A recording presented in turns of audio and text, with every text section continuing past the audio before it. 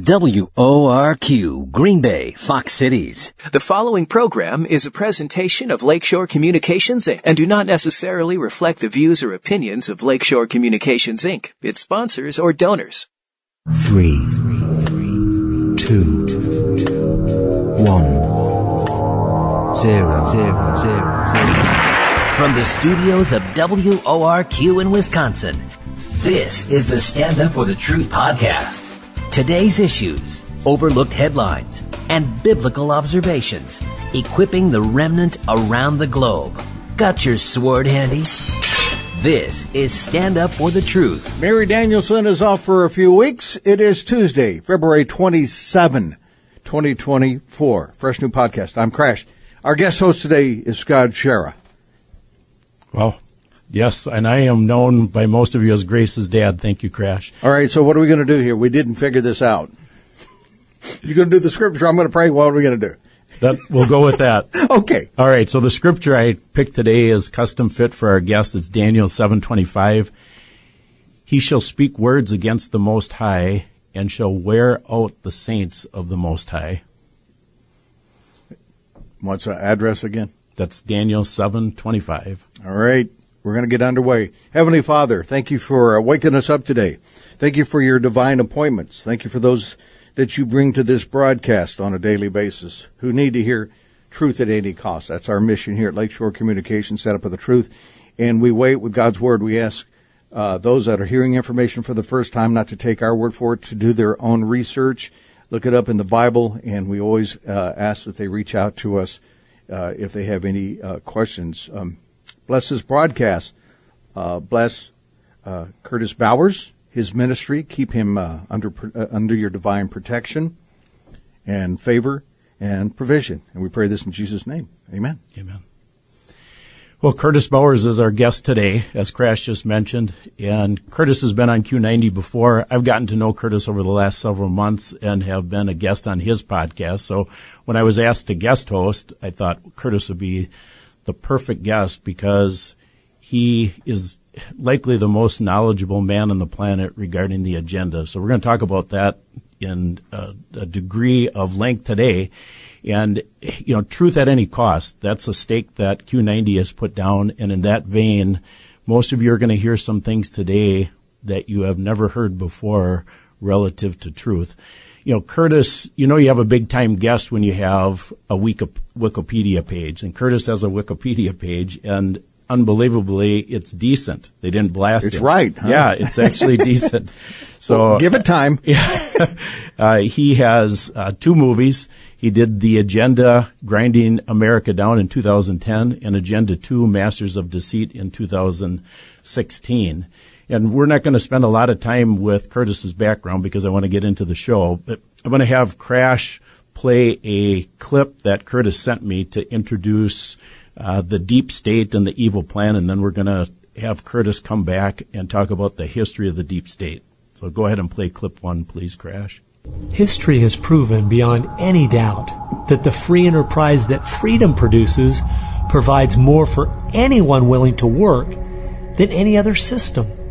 So why would the left still be pushing their socialist agenda on us? I mean, it's really just microwave communism. There's only 2 possibilities. They're either ignorant or they're evil. From my investigation over the last 2 years into what has caused America's drastic decline, I'm sorry to say the left won't be able to use the ignorant card. They've left too much evidence of their agenda in their books, articles, and speeches. No, America has an enemy that is getting very close to accomplishing its plan of destroying the greatest country in all world history. Curtis, a lot of people are starting to wake up. Of course, it's a long time in coming. And I want you to frame this discussion we're going to have by talking about the history of the deep state first. So it's all yours, Curtis. Thank you, Scott, for having me on so much. I appreciate you and all you've been through and how you've used that to glorify God. Well, as you dig in, most people, like you said, are starting to wake up, which is wonderful, and it is long overdue. But they're waking up because they see and hear things that don't make any sense. Like, what are we doing to our children here or there? What is being taught in the schools? And it's starting to awaken them. But this, as I dug in and studied for years and years now, it's been a long agenda. It's been well over 100 years in the making, where they realized if we want to have a world government, America has got to go. And I read articles and speeches back in the early 1900s, over 100 years ago, where the elites, the globalists, some of the Marxists and communists, they were talking about that. How can we subvert America from within? And one of the key things that's happened, I think, when President Trump was first elected in 2016, whether people were for him or not, they started to see something. There's something very powerful in Washington, D.C. In fact, it's more powerful than the President of the United States because he can't even have a private meeting with the intelligence community without it being on the front page of the New York Times the next day. So everyone's sort of like, what's going on? This is the president, and he's like he has no power. People are leaking stuff out of his meetings. They're doing all this stuff. Well, as I dug in and studied, okay, how has that happened? I found some very interesting things. And real quickly, this is important to understand this history so you understand how premeditated and purposeful America's decline is. Back in the late 1800s, there was a man named Cecil Rhodes. In the modern deep state in America and throughout the world, the globalists, the elites, the people that are really working for world government, really wanting total control of every human on the planet, their vision came about from that man. And he was someone a lot of people haven't heard of, but maybe you've heard of Rhodes Scholarships. It's same guy, but he graduated from college and he was in his early 20s, and he heard, he was over in England, he heard that they were discovering diamonds down in Africa, and he had a just insatiable desire to be rich and powerful. So he went down there, and through an amazing turn of events, as a young man, he met the Rothschild family, which was the primary drivers of the mines down there. He got to know them, and by the time he was 30 years old, he was one of the primary shareholders in all the diamond mines in Africa and became one of the wealthiest people around. And he says in his own diary, which is called Confession of Faith, and it's not a biblical faith, it is a satanic faith, but he said, the day I joined the Masonic order, when I came home from that ceremony, all of a sudden a vision came before my eyes. And he wrote it down, and he talks about it in his own book. But what it is, he says, and he explains it very clearly, he said, we're going to start a secret society with but one goal, the economic, religious, and political unification of the world. That's his words and what he started to do. And so what would happen is this guy, being friends with the Rothschild family, which was the richest family in the world, they would set up meetings for him where they would have a luncheon and invite 4 or 5 of the richest families in the world to a luncheon. And they say his talk was so persuasive. At the end of that luncheon, when he laid out this vision, how we're going to control the world and be, masters of everything, most of the families that would come to these luncheons, by the time he was done talking, they would say, our entire family fortune is in. We are in.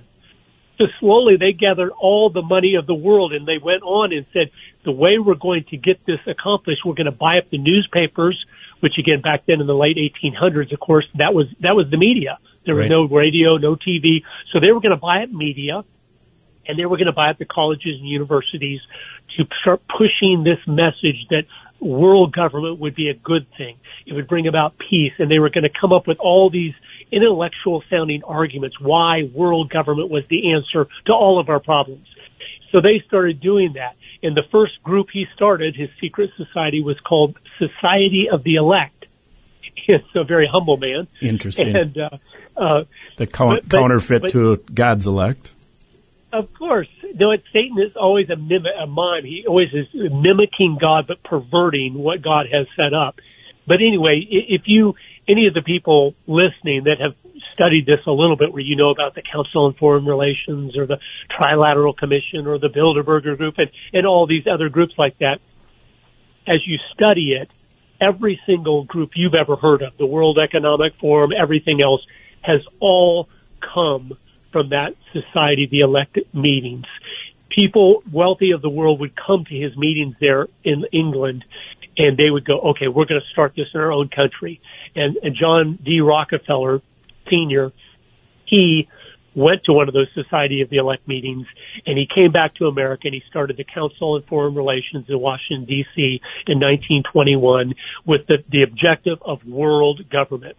And the Council on Foreign Relations still today is the most influential organization in America. There's no question. If you ask any senator, any congressman, hey, do you know about the Council on Foreign Relations? They say yes. They give us policy papers on what we should do on every topic.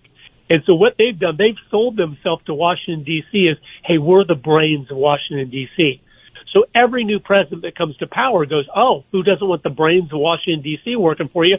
So they take half of their members into their cabinet. And every single president since 1921 has had a huge portion of his advisors be members of the Council on Foreign Relations, including Ronald Reagan and including President Trump. I think they didn't understand this agenda behind the scenes and what that group was started for. And that's why if you study the last 100 years since they started, all the policies they put forward, all the things they've done to supposedly help us or whatever, have been anti-American, anti-freedom, propping up communist governments throughout the world, doing things that are the opposite of what politicians are talking to us about. But they've convinced the politician, no, this is what's best to keep peace in the world or whatever. And so that's kind of a real quick history of the deep state.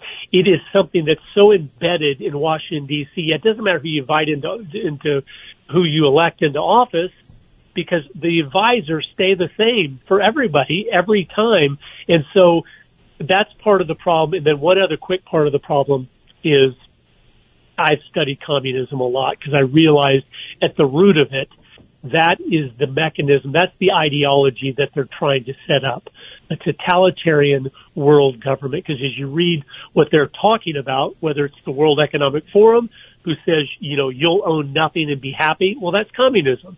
When there's the abolition of private property, that's the first plank of the Communist Manifesto. So you realize, no matter how flowery they make things sound, and they're great at that, no matter how many smiling faces are on their videos, when you look at the content of what they're trying to create, you realize, that's a communist society. So we've already been there and done that. That's the Soviet Union. That's Red China. And so that's the world they're creating. But back in the early 1930s in America, the communist movement was very powerful and strong, and the Communist Party USA had started, and they were waiting in the wings in Washington, D.C., trying to influence policy, anything to help the Soviet Union, anything to weaken America. And what happened is in 1934, when FDR, he passed the New Deal, and overnight, the size of government almost doubled. And they were waiting there in the wings, and we know this through personal testimony of some of the communist agents that infiltrated our government, but later defected from communism because they realized, wait a minute, this is not what we thought it was, like Whittaker Chambers and some other people. And so they got into agriculture, education. They didn't care what organization they got into. They just wanted to be in the United States government. And one of the men that I interviewed on my film Agenda, Grinding America Down, M. Stanton Evans, a brilliant man from Yale University. He's not living anymore now. His last book, he's just an incredible researcher from declassified documents and everything. He wrote a book called Stalin's Secret Agents, and he documents from congressional declassified documents that in FDR's administration, there was over 200 Soviet agents. 200. Wow. I mean, not two, which would be significant. And we now know that his right-hand man, Alger Hiss, who was the right-hand man of FDR all 4 terms of his presidency, was one of the Soviet agents. And so, so that part of the deep state that makes it so anti-American is the communists embedded our government back in the 30s, and they've never been uprooted. So they are so committed to their cause. They hire, fellow travelers and like-minded people into positions to keep having more influence and more influence. And that's why you look at our State Department for the last 70 years. You look at so many things about our country and you go, why are they always doing things that turn out really bad for our country? Well, that's why our enemy has infiltrated and subverted from within. And they have a long-term goal, whether it's the elites with the money that are funding things, but it's to take America down. Why do we have open borders today? It's to take America down. Why are we spending trillions of dollars every year more than we take in, which you just can't keep doing, to take America down? So it's a total purposeful plan. And so often our side, we excuse them by saying, oh, they're just ignorant. They don't get it. The other side doesn't understand economics. They're just naive or ignorant. And I'm here to tell you that we are the ones that are naive, to think that they're just accidentally every single time doing the worst possible thing for our country, for our freedom, for our families, for our communities, for the health of our nation. It's not an accident. There's a great old saying that says this: consistency has never been a virtue of ignorance. When something is 100% consistent in one direction, no, that's not a virtue of ignorance. That means it is purposeful. And that's what my films have shown, and that's what I've been studying for 20 years now, because we need to wake the troops to this enemy from within that is having incredible success in doing the things that are completely dismantling everything that made America the greatest country in the world. Wow, Curtis, you just said a mouthful with that open. Thank you very much. You're listening to Stand Up for the Truth. I'm Scott Schara, and my guest today is Curtis Bowers. Curtis, that open leads to a whole bunch of other questions that I have. So I had heard of the Council of Foreign Relations before. I've listened to a number of hot mic incidents in my own research. But the questions I have for you related to this Council of Foreign Relations is then, where does the WHO, the League of Nations, the United Nations, are they just proxies for the Council of Foreign Relations? How do they fit into the situation? Yeah. And then FDR, you mentioned FDR. I think the single most important thing that he did to facilitate the agenda you're talking about happened on April 5th of 1933. That's when we went off the gold standard, and now we have a fiat currency. That allowed them to be able to use money to accomplish anything that they want without accountability. Anyway, your thoughts on both of those comments, please. Yes, on what you just said there. Yes. So once you hit the fiat system and there's no accountability, our Congress tried a few years back to audit them, and they said, sorry, thank you, no, you have no permission to do that in our charter. So this private bank that's in control of our money that we pay interest to, for it's our money, it's our tax, and we pay interest to them for every dollar we spend. Yes, it's totally rotten. That's why they did that. So we don't know how many trillions of dollars they've printed and put in their own bank accounts, in their own pockets, to buy up media, education, Hollywood, influence. That's all they're about, is influence. They want to raise the next generation so they have everything.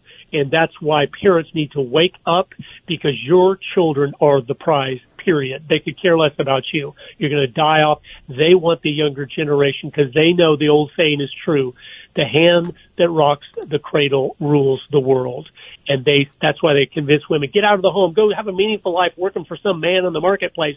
We'll take care of the kids, because they wanted that position, because it's the most powerful in the entire world. So yes, that was a key part of it. You were talking about the United Nations, the World Health Organization, all these things. Interestingly, as you study those, you go, okay, where did the United Nations come from? And amazingly, just the story I just told you fits into this. Alger Hiss, who was the right-hand man of FDR, like I told you, and proven Soviet agent now, we know. It's not a conspiracy or something. We have all the documents from the declassified KGB files. He is the man that FDR put in charge of writing the charter and being the first head of the United Nations.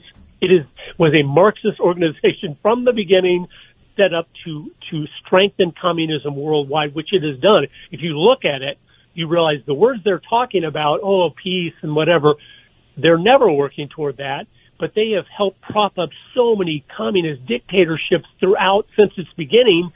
Why would they be doing that? You go, because a communist is the one that wrote the charter and was the first head of it, and they have been hiring and getting involved fellow travelers ever since. So the World Health Organization is just a branch of that. And what's funny about that, it's hard to even make these things up. They're so crazy. But Tedros, who is the Dr. Tedros, who is not a medical doctor, he's head of the World Health Organization. Well, if you say, who's that guy? And I dug in, I studied years ago when he first on the scene. I'm like, who is this guy?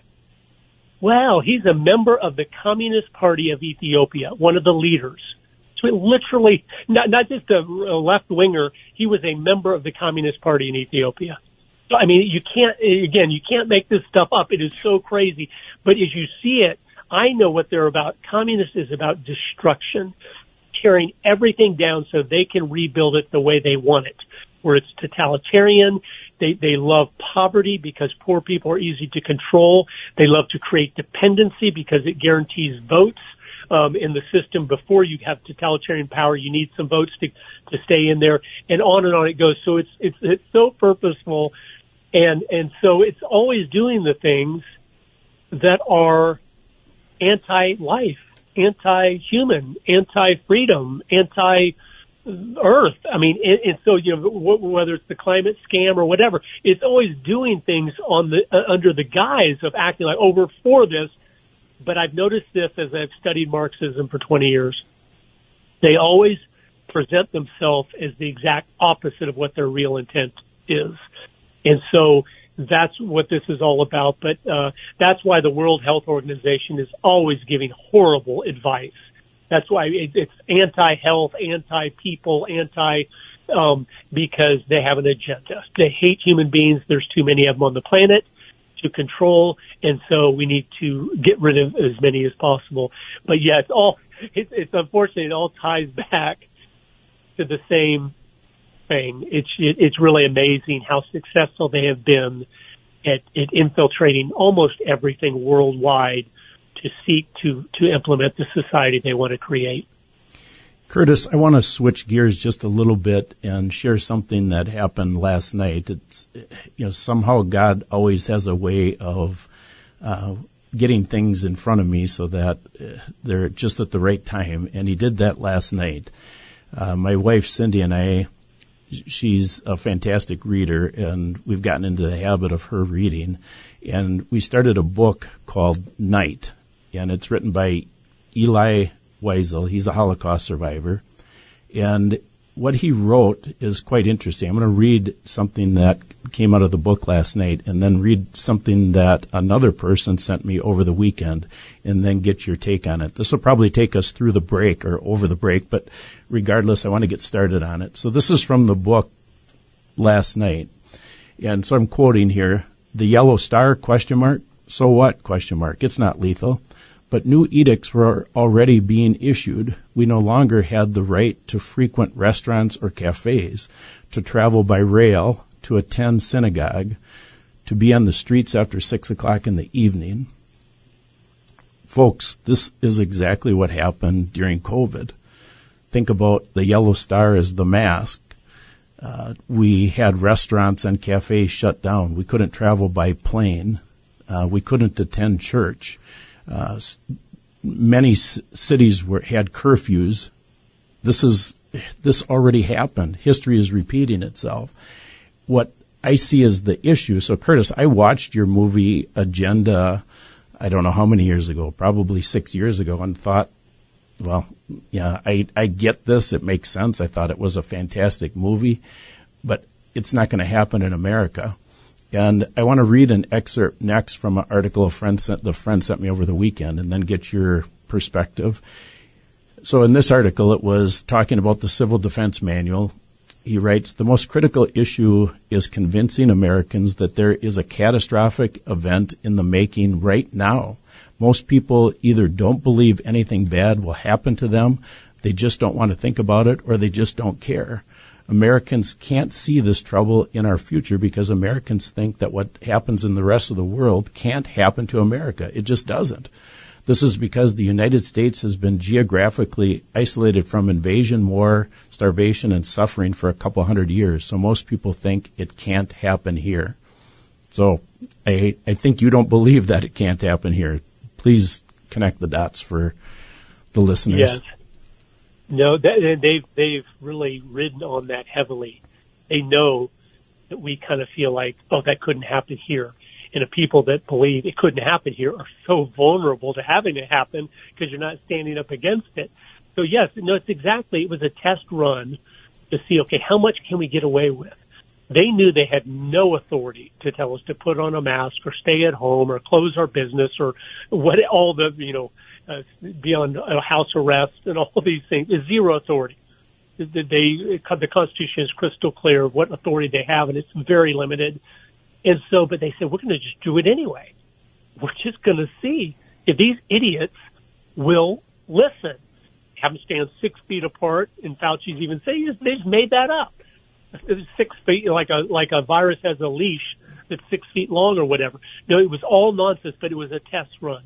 And they thought, oh my goodness, the majority of people just do what we say.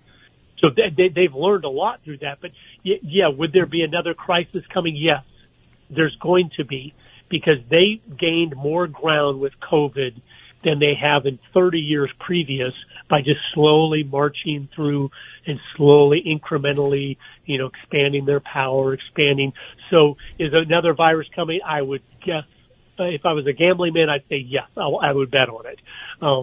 If whatever, it is because they realize when you create enough fear, people simply submit. And that's why they love always, why is the news always just all these just bad things, just always? Because it keeps everyone tense, everyone on edge. And when people say, oh, you need to do this, they just do it. And it's classic manipulation and brainwashing, and they've done that, and they continue to do that. And so, yeah, I had a podcast a few months ago talking about, will there be a black swan event coming? I said, probably. I don't know what it is. I don't have any inside track to anything, except I know the enemy because I've studied them very carefully. And I know they see us waking up, and they don't like that. And they see they're losing a grip a little bit on us because alternative media was more successful than they thought of reaching more people than they thought, to say, hey, this is a lie what they're telling us. And they hadn't quite closed the censorship gap yet. And so they realized, we're in trouble. They're awakening as we're trying to cross the finish line here. What do we do? So I just feel like anything is possible, anything, and there's no limit. That's what, again, Americans don't seem to get, because we're so prone to think people are like us. If you're a Christian listening to this, unfortunately, most people do not think like you think anymore, especially those in power. And so would they do something that would hurt or kill people? Of course they would. And you study 20th century in the world, and you study world history, men in power have done horrible, wicked things to keep or gain power throughout time, and they still will today. And so, yeah, it's a sober time we live in, but our God is totally in control. And so we need to seek to be pleasing to him in what we're doing, so he might have then show us mercy in exposing their plans or whatever they're planning to do. Well said, Curtis. Yeah, I see some things that are markers of America falling back asleep. Of course, on April 10th of 2023, Congress illegally ended COVID. I say illegally because they had already turned that authority over to the Health and Human Services Secretary. We see, gas prices have lowered. Everything's back to normal.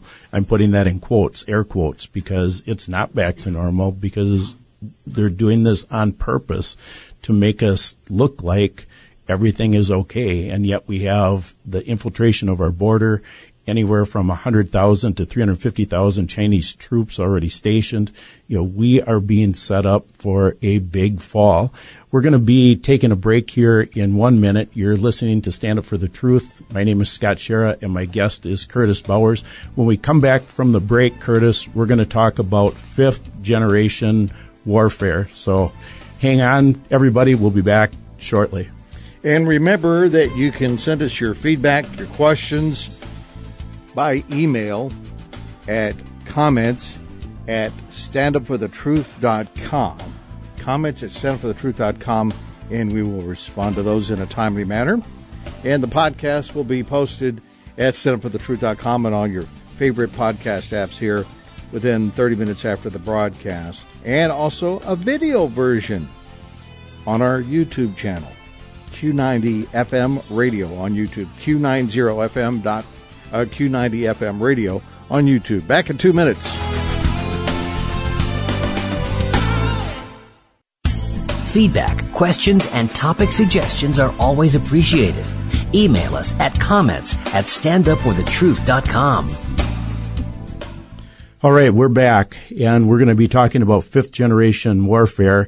I'm going to have Crash introduce this with a clip regarding Edward Bernays, the father of propaganda. Go ahead, Crash. A pioneer in the field of propaganda, he's also referred to as the father of public relations. Bernays believed that public relations is not a gimmick, but a necessity. He argued that public relations could be used to shape the response of a general or particular audience. He understood that perception often mattered more than reality. Bernays was born in Vienna, Austria, in 1891, and later his family moved to New York City. He graduated from Cornell University with a degree in agriculture in 1912.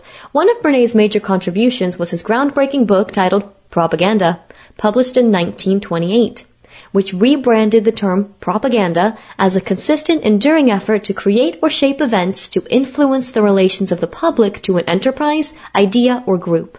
In it, he expounded his belief that an invisible ruling elite could control the masses through psychological manipulation. All right, Curtis, that introduction is custom fit for you to talk about fifth-generation warfare. It's all yours. Thank you, Scott. Fifth-generation warfare. Well, warfare has gone through a lot of different generations and changes over time. A lot of us, if you look at first-generation warfare, like during the Civil War, that was like the line and column tactics. That's when you had a line of people line up over here and then on the other side, and then when you blow the trumpet, you shoot each other. I've never understood that generation of warfare. It doesn't seem very strategic, but that's where it started, and so many different advancements have happened over time.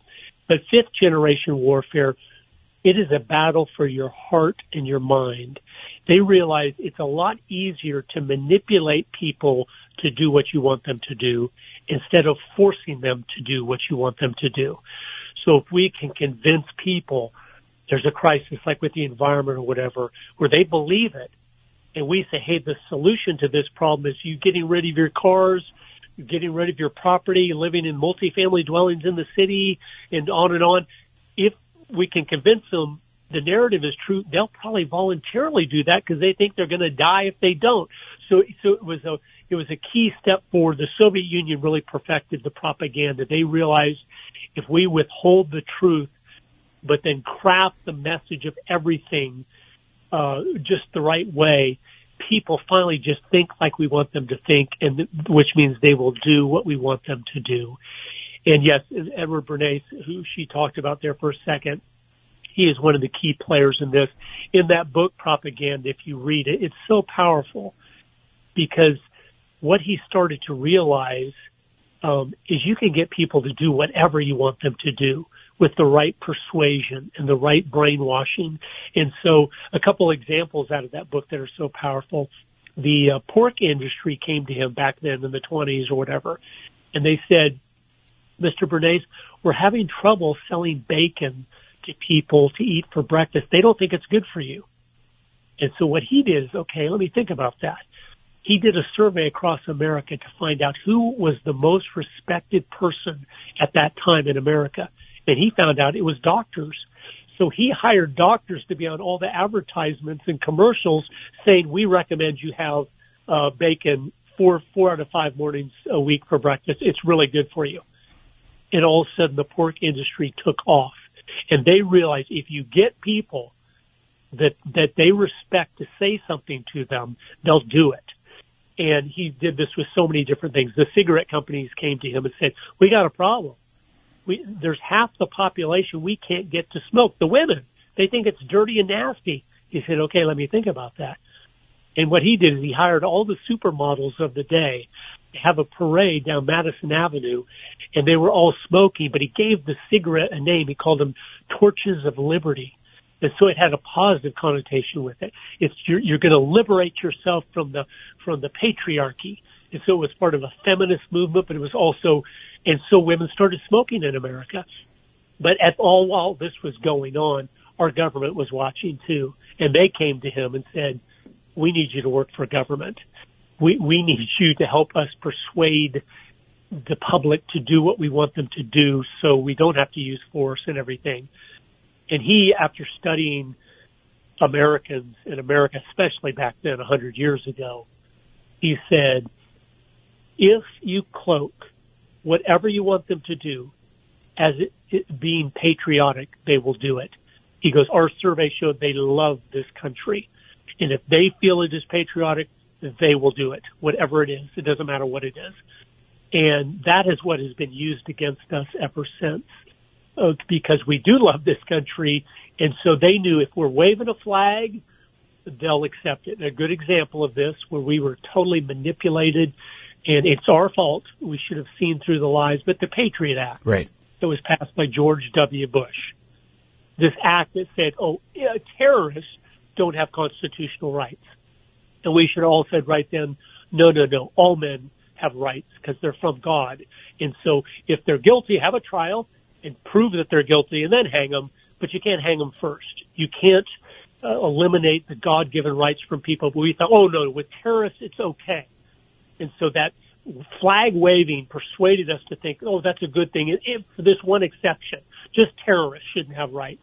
But we didn't realize 20 years later they're going to redefine what a terrorist is to mean it's a woman that stands up at a PTA meeting and says, I don't like what you're teaching my child. And we didn't understand it's someone that's waving a flag or loves the Constitution or believes in the Second Amendment, where it would be defined by government as those people are domestic terrorists and they should have no more rights than a terrorist does. I mean, that's why there's people still being held from January 6th, 3 years later, not having even been charged of anything yet. Because with the Patriot Act, it said, no, if it's a terrorist, you can hold them indefinitely.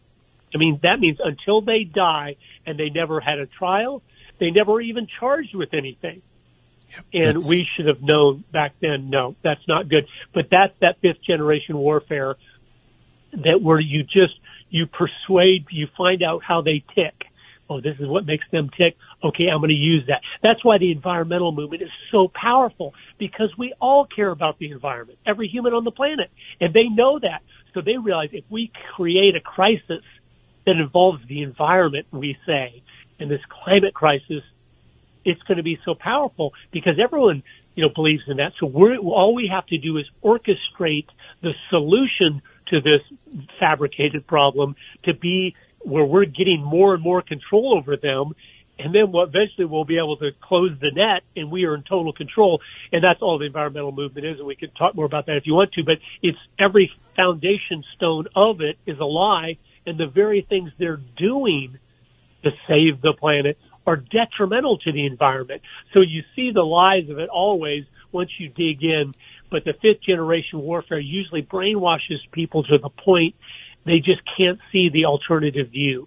And that's how you know it's brainwashing too. When what you believe is the opposite of the truth, you know you've been brainwashed. And it's really hard to ever pull out of that because it's just your mind's like, oh, I can't believe, this is the opposite of what I thought it was or whatever. But that's a little explanation of what that is. Wow, that was very well done. Curtis, you get my mind going. I have a few more comments now, but you're listening to Stand Up for the Truth. My name is Scott Schara, and our guest today is Curtis Bowers. I want to just drill down a couple of these dialectics that they use against us. So you mentioned about patriotism.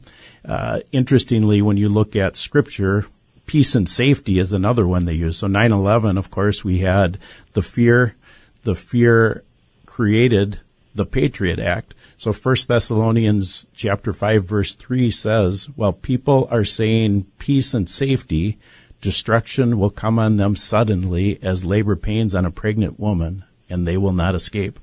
So they use peace and safety as another tool of propaganda against us. You mentioned the environment. I want to just get a clip quickly on my laptop. This is from one of the Club of Rome. And he said in 1991, in searching for a new enemy to unite us, we came up with the idea that population, the threat of global warming, water shortages, famine, and the like would fit the bill. The enemy then is humanity itself, which that emphasizes what you just said. And last, of course, we just got through safe and effective. 71% of the entire world took the bioweapon because of Edward Bernays' propaganda play, safe and effective. Any other comments on those situations, Curtis? Yes. Well, I mean, the climate one, as I've studied this, that is the vehicle for world government. That will never go away because you can't step down from a cause that is so grand. You know, we're saving the planet. I mean, you can't step down from that to something else or you'll lose the troops. So no matter how many facts we have, no matter how much we prove this is nonsense, there's not issues, our environment's doing just fine, it fluctuates over time, that's normal, and on and on, it will not go away because it's so grand, it's without borders, it allows them to control every country in the world because if what we're saying was true and it's not, then you're like, no, you can't do whatever you want as even a country because it affects all of us and you can't kill all of us by doing this. So it's the ultimate vehicle. But 3 quick things to explain to people because you need to be knowledgeable on the lie of this climate crisis because, again, it's not going away.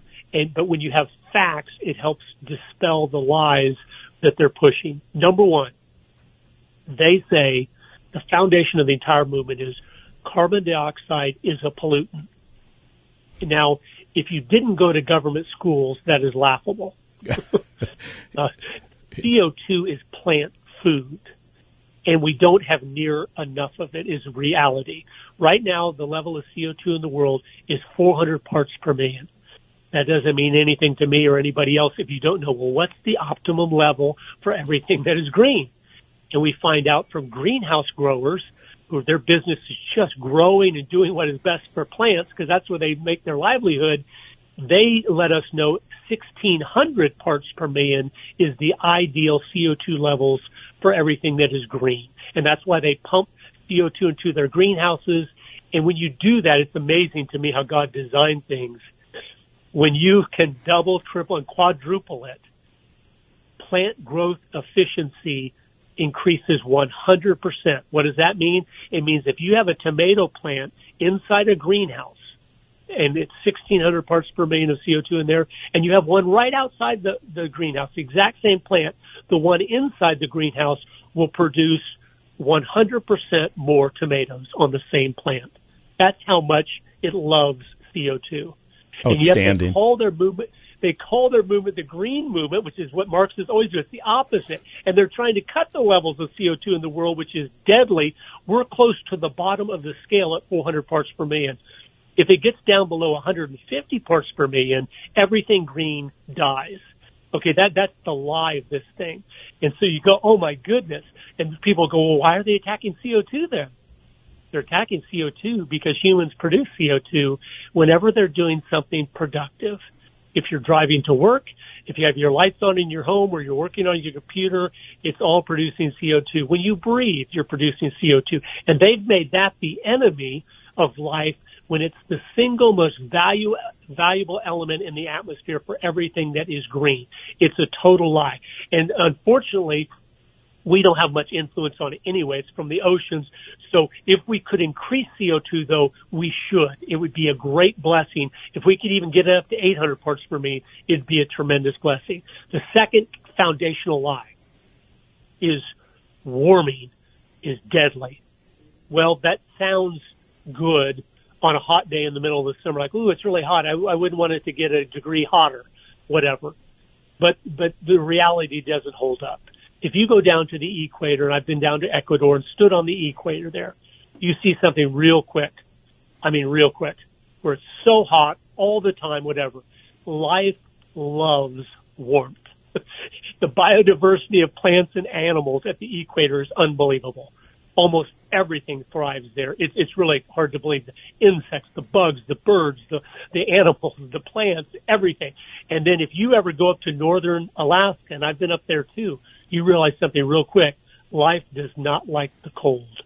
Hardly anything can survive. Only a few varieties of trees, hardly any plants, and just a few animals can even survive in the cold. Here's the truth. If we could raise global temperatures a degree or two, which we cannot, it would be the most incredible thing for the planet. There would be hundreds of millions of more acres in Canada and Russia that could be farmed, because right now the growing seasons aren't quite long enough where they can't use all this incredible land to farm. But they could if we could raise the temperature a degree or two.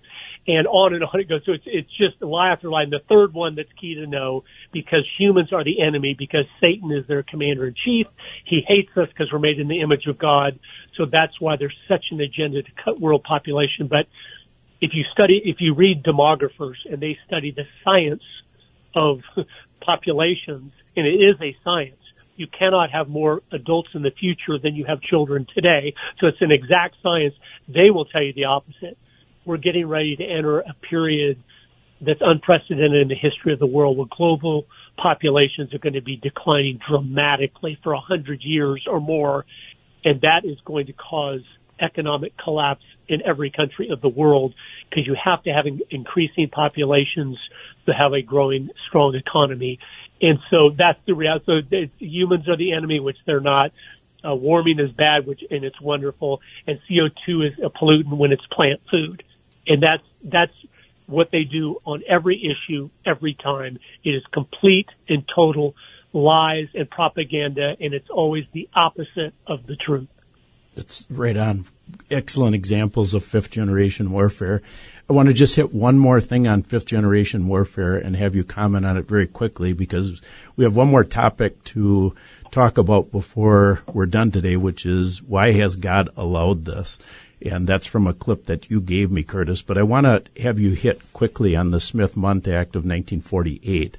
And the reason is because they were telling us they had the technology to weaponize fifth-generation warfare on us in 1948. But at that point, they told us we only can use that against the world. We can't use it against the citizens of the United States.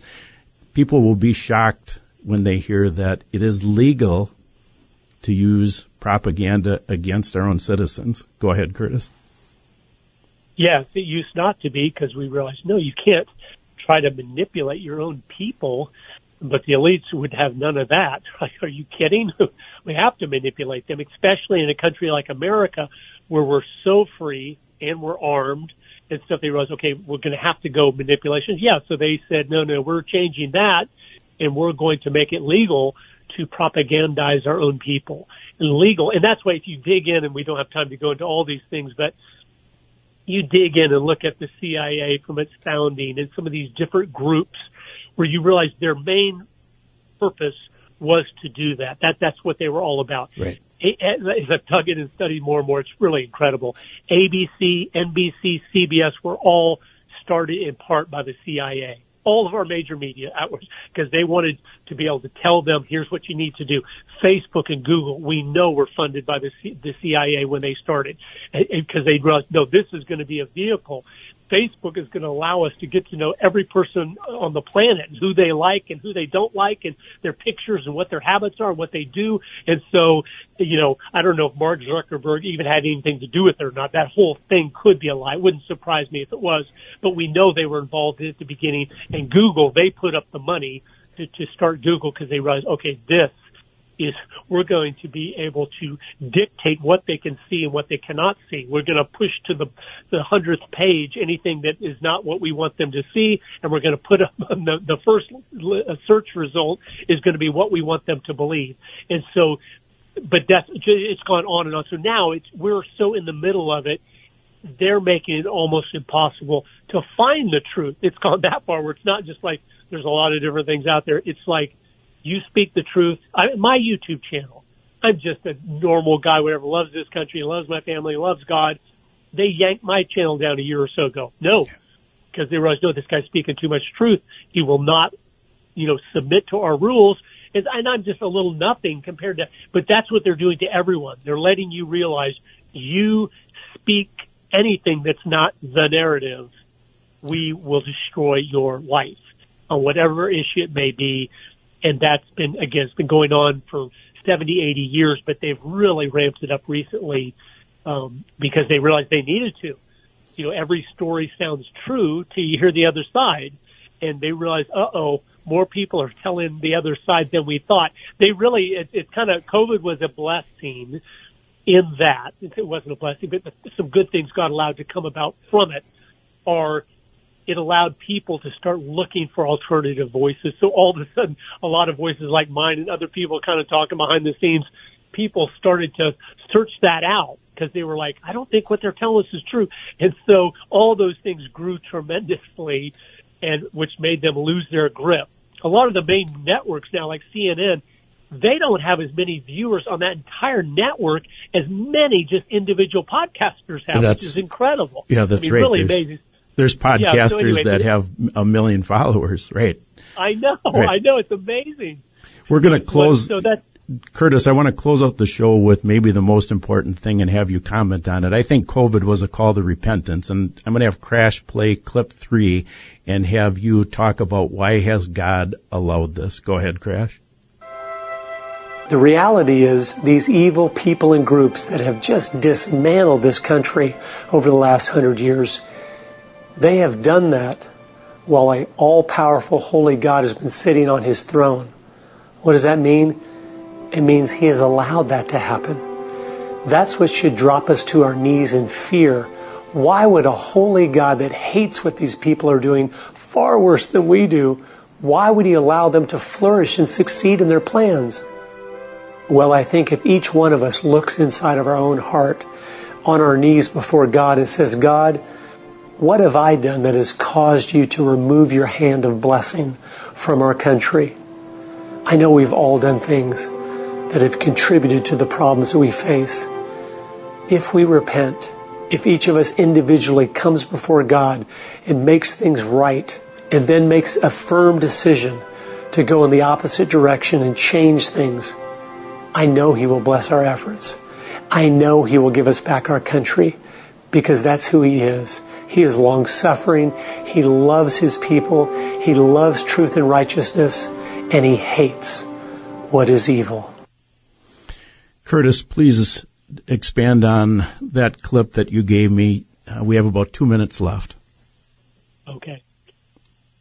God has allowed all these things because he loves us.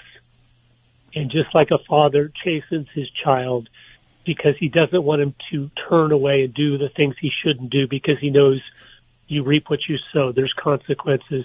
That's why God has had mercy to give us Obamas, to give us COVID, to wake us up and realize, wait a minute, what is going on in our country, to give us Biden. And so just like that little clip says in the movie there, it's so vital that we as individuals analyze ourselves based on God's holiness. Yes, he is loving, but he, more than loving, is holy.